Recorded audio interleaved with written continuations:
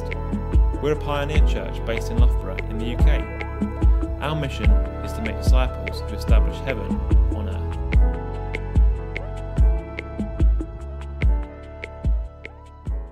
So, my name's John.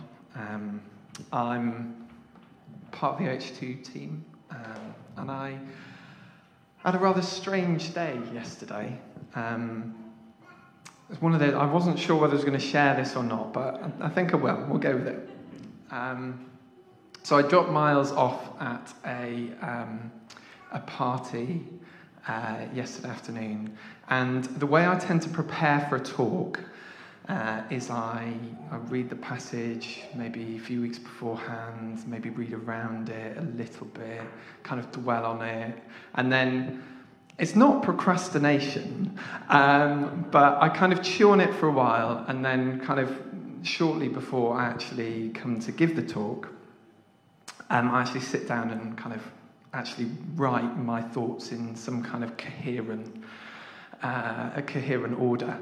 And so I planned yesterday, I was going to do that yesterday afternoon after I dropped Miles off at this party because Laura and Sophia and Kit were out. And as I was walking home from this party, I came across a man who'd fallen down in the street. And he had dementia, he was there with his wife, and she was very flustered. And so there was another lady there. We helped them up and kind of took them into Asda. And then I was like, how are you going to get home? Oh, we'll just call a taxi. I was like, I didn't live far away, so I went and got my car, came back. And then they did their shopping. And then we got in the car and I drove them back and then helped them into the house. And by the time I got back, it was pretty much time to go and pick Miles up from the party. And so the moral of this story is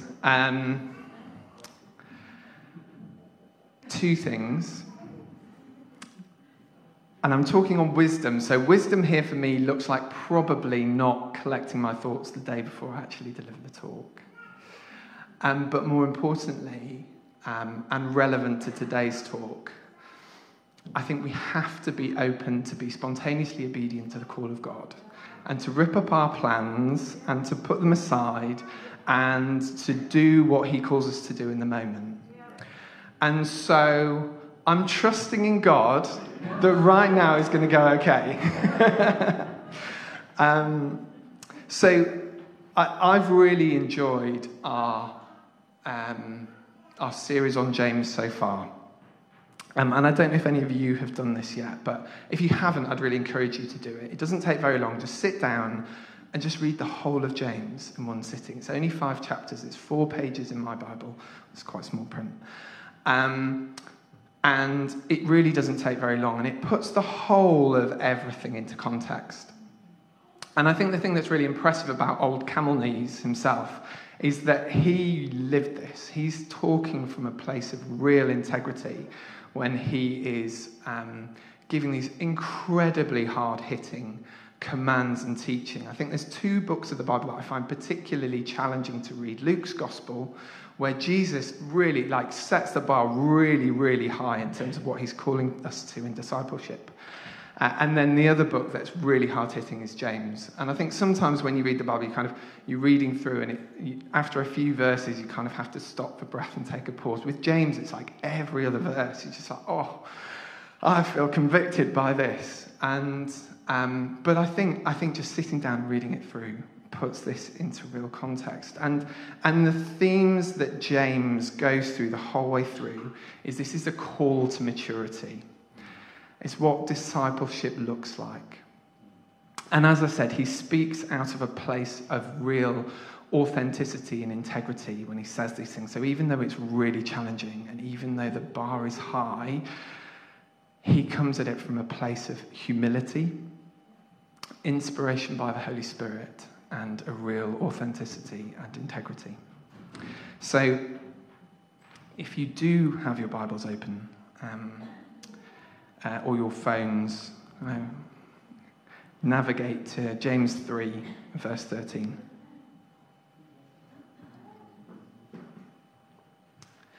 Who is wise and understanding among you?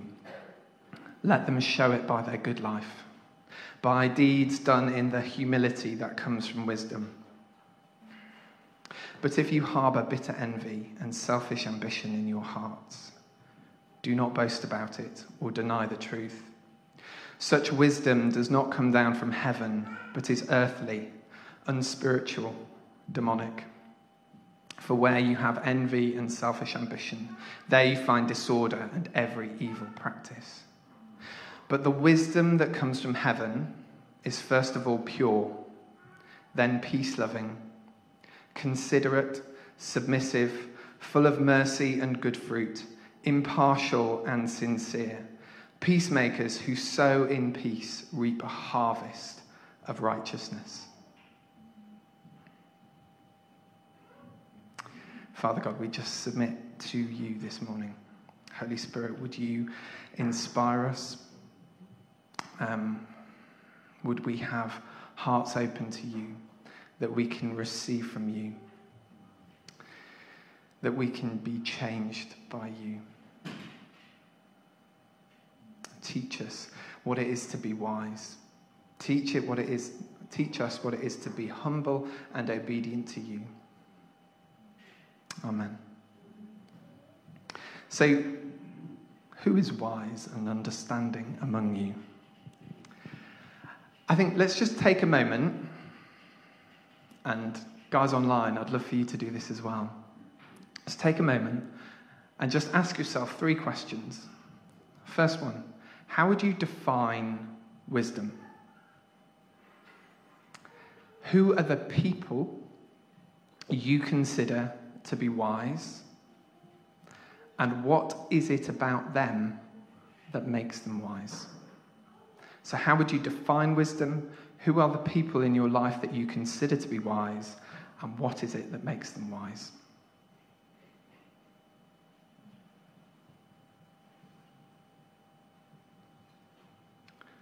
So I'm not going to ask for audience participation, but maybe just turn to the person next to you. And guys online, if you share in the chat, how would you define wisdom? Who are the people you consider to be wise? And what is it that makes them wise?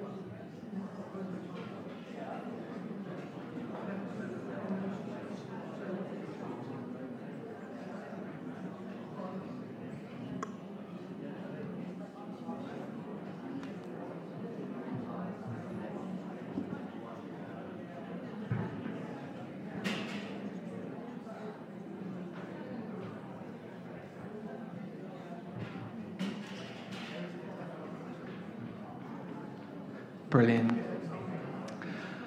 I don't want to cut good conversation short, but there are some other things that I'd like to cover.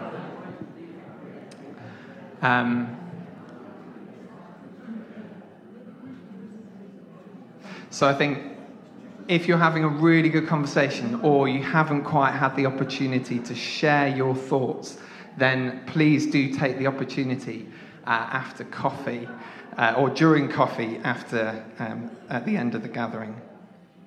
So I asked my son Miles what he thought wisdom was. And I think he gave a pretty good answer. He said, making good choices. Making good choices.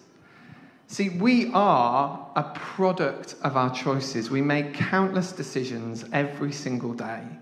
And the challenge for us is that often we don't know what are the decisions that are going to be consequential and what are the decisions that are going to be inconsequential. And I'm sure if you look back at the story of your life, there are loads of those sliding doors moments that at the time you had no idea how important that decision would be, but ultimately ended up changing the course of your life. Sometimes we do know what the decisions are that are going to be consequential, and there's ways of seeking wisdom in those moments that we'll cover afterwards. I think wisdom is about doing, or rather making good decisions about what we should do. I'm training to be a surgeon at the moment, and seemingly perpetually in training, certainly as Laura thinks anyway. And one of the most important things about being a surgeon is being able to make good decisions with your patients, because a lot of what we do carries huge risk, and it's not necessarily the right thing to do. There's lots of sayings that I hear my consultants say. The enemy of good is perfect. Clever people learn from their own mistakes. Geniuses learn from other people's. And the one that I think carries some weight, certainly I've reflected on, is when you're learning how to be a surgeon, first you learn how to do the operation, then you learn when to do the operation, and finally you learn when not to do the operation.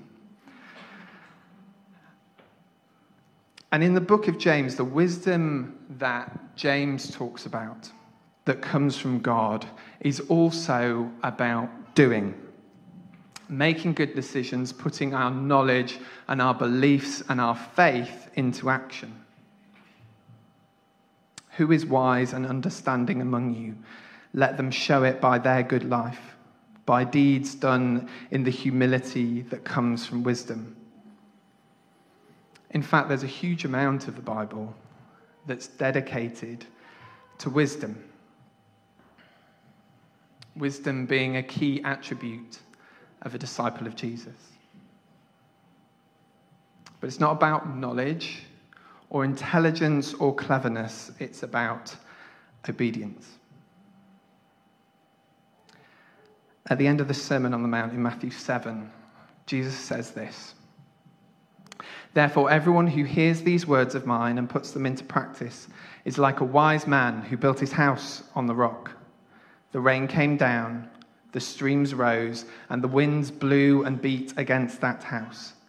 Yet it did not fall, because it had its foundation on the rock. But everyone who hears these words of mine and does not put them into practice is like a foolish man who built his house on sand. The rain came down, the streams rose, and the winds blew and beat against that house, and it fell with a great crash." We know that parable really, really well. It's one of the favourites in Sunday school. I used to sing The Wise Man, well, I still do, The Wise Man Built His House Upon a Rock as a lullaby to my children. And I think often we kind of misinterpret it very slightly, in that it's our lives should be built on Jesus, which is absolutely true, but it's more specific than that. It's our lives should be built on the rock of Jesus' teaching, in this case, in the Sermon on the Mount, his call to discipleship. And therefore, it's not just about a theoretical process of thinking about who Jesus is and positioning ourselves in alignment with his will, but as importantly, and as an outworking of that, it's about putting what he says into practice in what we do.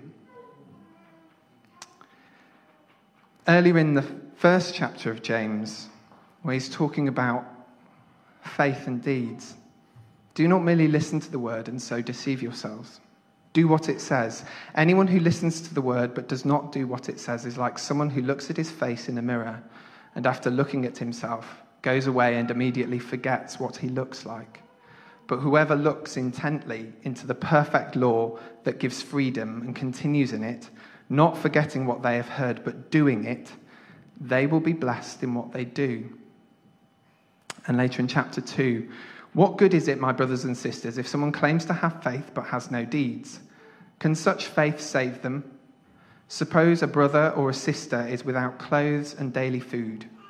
If one of you says to them, "Go in peace, keep warm and well fed," but does nothing about their physical needs, what good is it?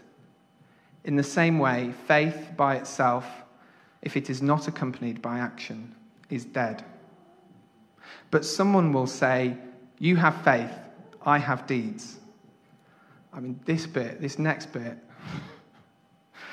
"Show me your faith without deeds, and I will show you my faith by my deeds. You believe that there is one God. Good.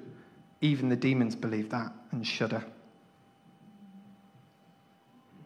I'm going to read that again because that's one of the moments when I was reading James where I had to stop. "Show me your faith without deeds, and I will show you my faith by my deeds. You believe there is one God. Good. Even the demons believe that and shudder."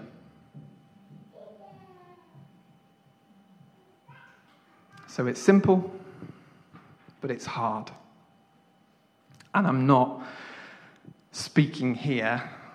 I'll be honest, I don't feel I have the same authenticity and integrity as James does when he says this. I'm not speaking to you as someone who has got this sorted, far from it. I'm speaking to you as someone who is striving to do this better. But the encouragement is that all of us can be wise, regardless of how smart we are. And all of us can be foolish, regardless of how clever we are. Just because it's a simple instruction to live in obedience to God doesn't mean it's easy. The wisdom of God is not valued by the world. And therefore, what we are called to do can often be extremely countercultural and difficult because of what the world values. In James 3, "But if you harbour bitter envy and selfish ambition in your hearts, do not boast about it or deny the truth. Such wisdom does not come down from heaven, but is earthly, unspiritual, demonic. For where you have envy and selfish ambition, there you find disorder and every evil practice." Similarly, in the book of Corinthians, Paul talks a lot about the wisdom of God, but also of the foolishness of God, the wisdom and the foolishness of the world. "For the message of the cross is foolishness to those who are perishing. But to us who are being saved, it is the power of God. For it is written, 'I will destroy the wisdom of the wise, the intelligence of the intelligent I will frustrate.'" I think out of familiarity with the gospel message, we can forget how countercultural it is. I think also in a post-Christendom world, where actually a lot of our laws and practices as a country are built on teachings of the church, I think we can forget, as I said, take for granted, actually, the gospel message is completely counter to what the world would naturally do without God. We live in a fallen world. We are in a spiritual war, and the enemy will try and trip us up and distract us, and often he does that via selfish ambition, offense, clinging to our rights. But Jesus, God himself, came to earth as a baby, humbled himself, lived in very humble circumstances, was born grew up in Nazareth. "Can anything good come out of Nazareth?" one of his disciples said, before he became his disciple. He doesn't allow his disciples to wash his feet. He actually gets down on his knees and cleans the filth from first century Jerusalem streets off their feet. He does signs and miracles and demonstrates his power, comes triumphantly into Jerusalem with crowds of people cheering him, expecting him to overthrow the Roman invaders, the Roman occupiers. But instead, he allows himself to be arrested,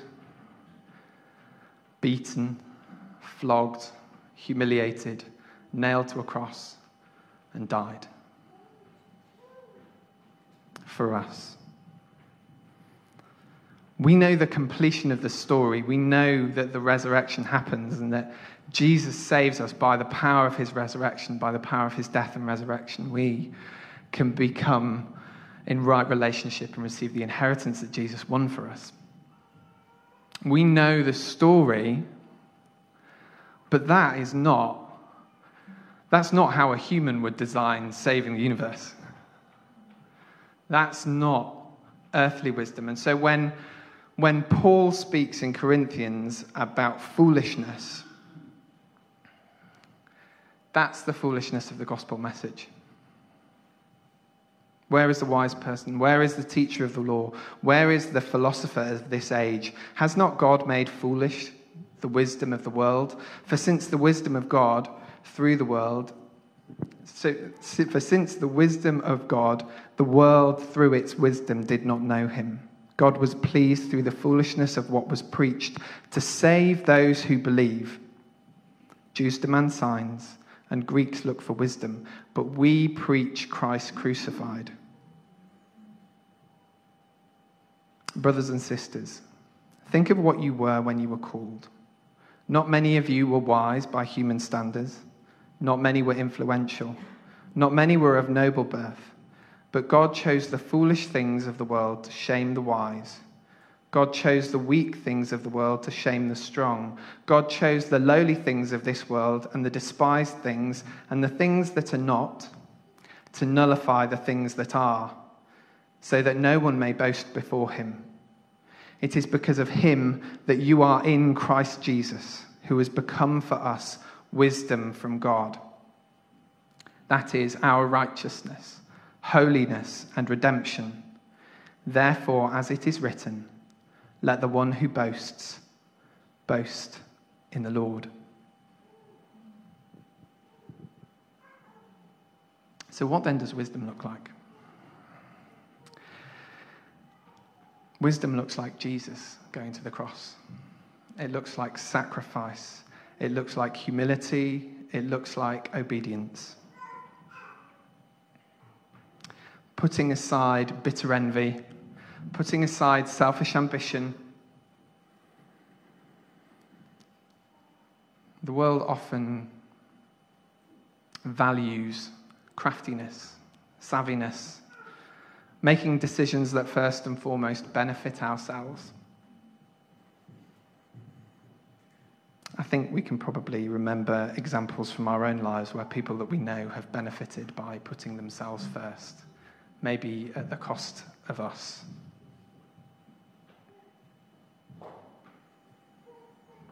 I wonder the kind of responses you'd get if you asked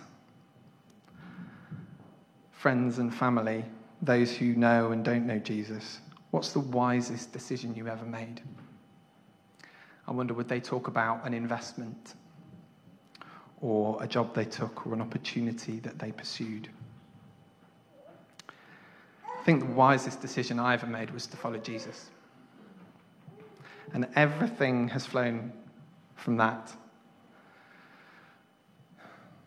It's not always been easy. And it's been costly at times. And I definitely haven't always got it right, but I don't regret the decision to follow Jesus. And it's a decision that I have to recommit myself to frequently.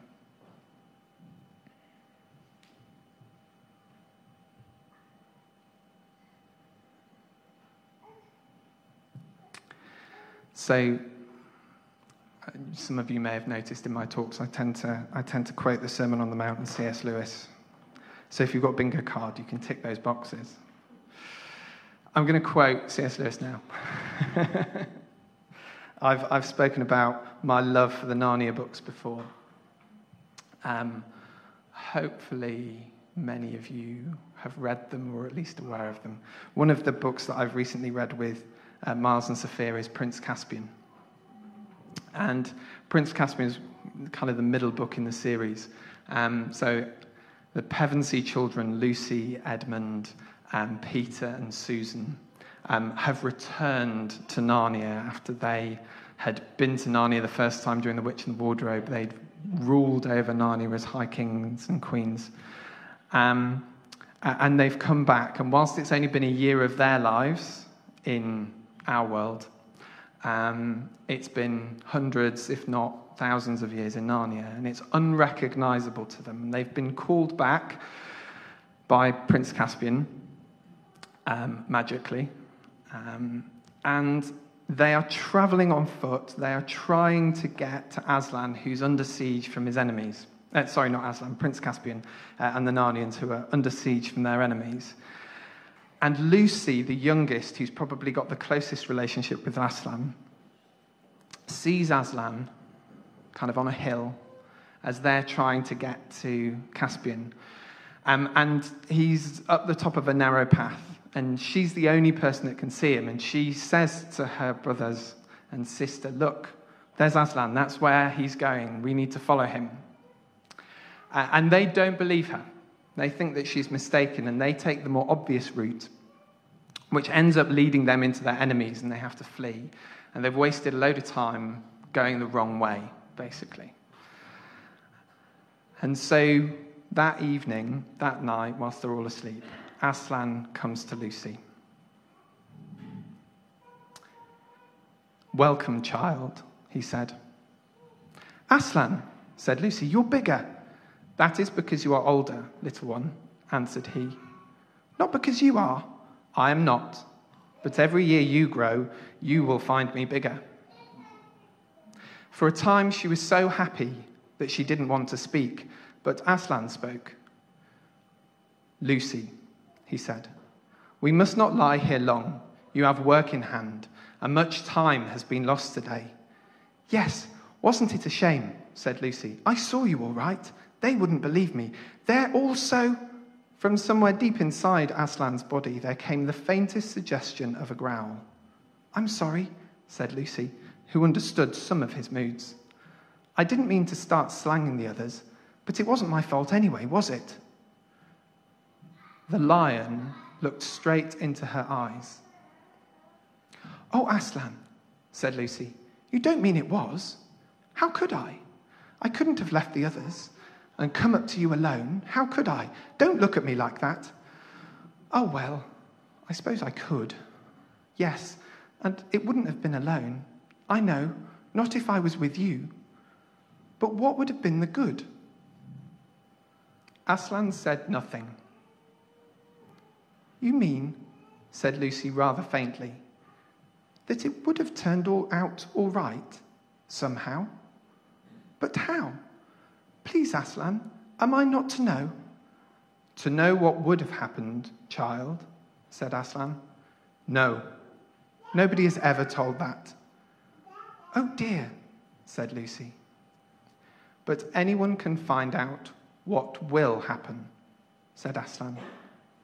"If you go back to the others now and wake them up and tell them you have seen me again and that you must all get up and follow me, what will happen? There is only one way of finding out."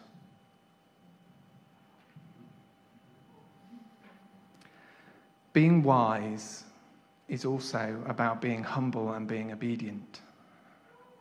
Being prepared to appear foolish in the eyes of others when we know that we are following Jesus. By practicing what Jesus has taught us to do, building our lives upon the rock that is his teaching, following his call, even when others tell us not to, even when others don't believe us. We show our wisdom and understanding by our good lives, by deeds done in humility that comes from wisdom. And James tells us the kind of person that this wisdom then produces. But the wisdom that comes from heaven is first of all pure, then peace-loving, considerate, submissive, full of mercy and good fruit, impartial and sincere, peacemakers who sow in peace reap a harvest of righteousness. There's a quote from Bill Johnson that I quite liked. Meekness is not weakness, it's strength submitted.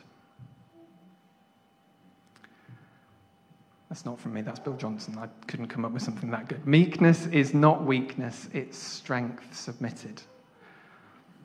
And I think it's very easy to get this slightly wrong, because being submissive is not being passive. It's about using our gifts and our talents and our strengths and the equipment, the empowerment of the Holy Spirit to submit to God's will and to do the things that he's calling us to do, to be obedient. It's not passive. It's active, but it's active in obedience to where God is calling us, where Jesus is calling us, what he's calling us to do. A few years ago, a friend of mine called me for some advice. It was one of those moments where you kind of take a deep breath and you go, oh, God, I need a hand here. So he'd put in an application for a transfer, and he had the opportunity. He'd been deliberately vague about a detail. I think the background is that he was fully entitled for the transfer, and it was a legitimate request, and actually I wouldn't say deserved it, but it was right that he would have it. Anyway, there was something that he'd been deliberately vague about on the application form, and he got asked for specifics. And he had the opportunity. He had the opportunity to tell a lie, not a big lie, but a lie nonetheless, that would have been almost impossible to disprove. But he knew, and I agreed with him, that if he told the truth, he would almost certainly be rejected. So he said, John, what should I do?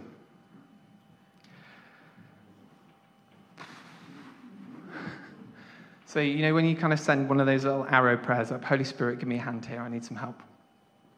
And I said to him, and I don't think in the moment, unprepared, I'd have been able to say this unless it had come from God.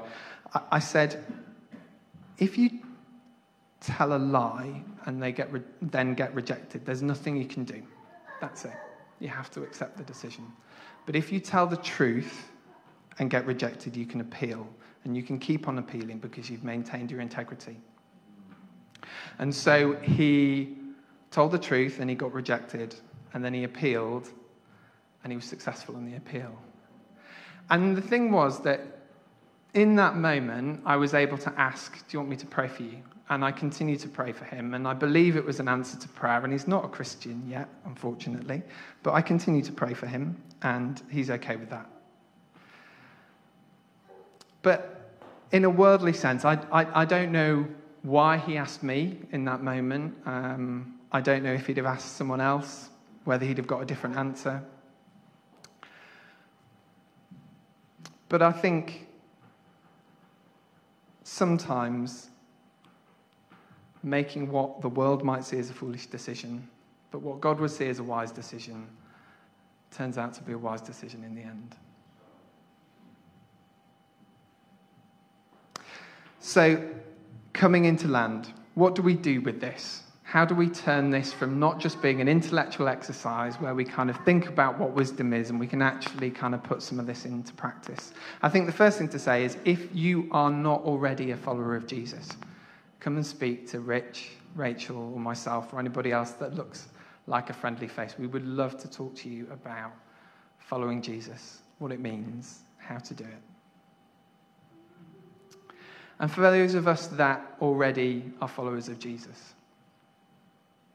I shared at the Leaders' Weekend, and Rich has mentioned it previously. Do you mind putting up the picture on the slide? I took this in the Vatican back in September, and this is an image, a painting of a broken Roman idol on the ground, where in its place is Jesus on the cross put on a pedestal. And this blew me away in the Vatican, and in the context of being there at a conference which was pretty much all about self-promotion. This kind of knocked me for six. And I think the call to God to me, and what I share today, is we need to slay our idols, whatever they be. Envy, selfish ambition, whatever it is that is getting in the way of us being obedient. The other thing we can do is ask for it. Ask for wisdom. In James 1 verse 5, if any of you lacks wisdom, you should ask God, who gives generously to all without finding fault, and it will be given to you. And one of the practices that I've done, which I've found really effective, is to practice spontaneous obedience, daily decisions. And the thing that I found really helpful is, again, from the Sermon on the Mount, you are the salt of the earth.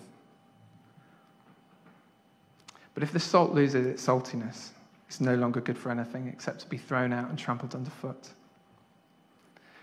You are the light of the world. A city built on a hill cannot be hidden. Do people light a lamp and put it under a bowl? No, they put it on a stand where it gives light to everyone in the house. In the same way, let your light shine before others, that they may see your good deeds and glorify your Father in heaven. And so for a season, and I need to pick this back up, I would say that every morning as I was going to work. Let your light shine before others, that they may see your good deeds and glorify your Father in heaven. Just daily submitting myself to God. And then in the big decisions that come along, seek wise counsel. Fast, pray, submit yourself to God, and wisdom will come. Should we pray? Father God, we thank you that you are good to us, that you are patient, that you are gentle, that you are kind. We thank you that you have called us personally with purpose to do the things that you've called us to do. We thank you that our faith is not one that we keep in a room hidden away. We thank you that what you call us to isn't self-preservation, that we are saved, that our salvation is guaranteed in you, and that what you call us to do is to your purposes, to serve you, to submit ourselves to you, to be obedient to you in everything that we do. Teach us wisdom and help us to live out your calling every day.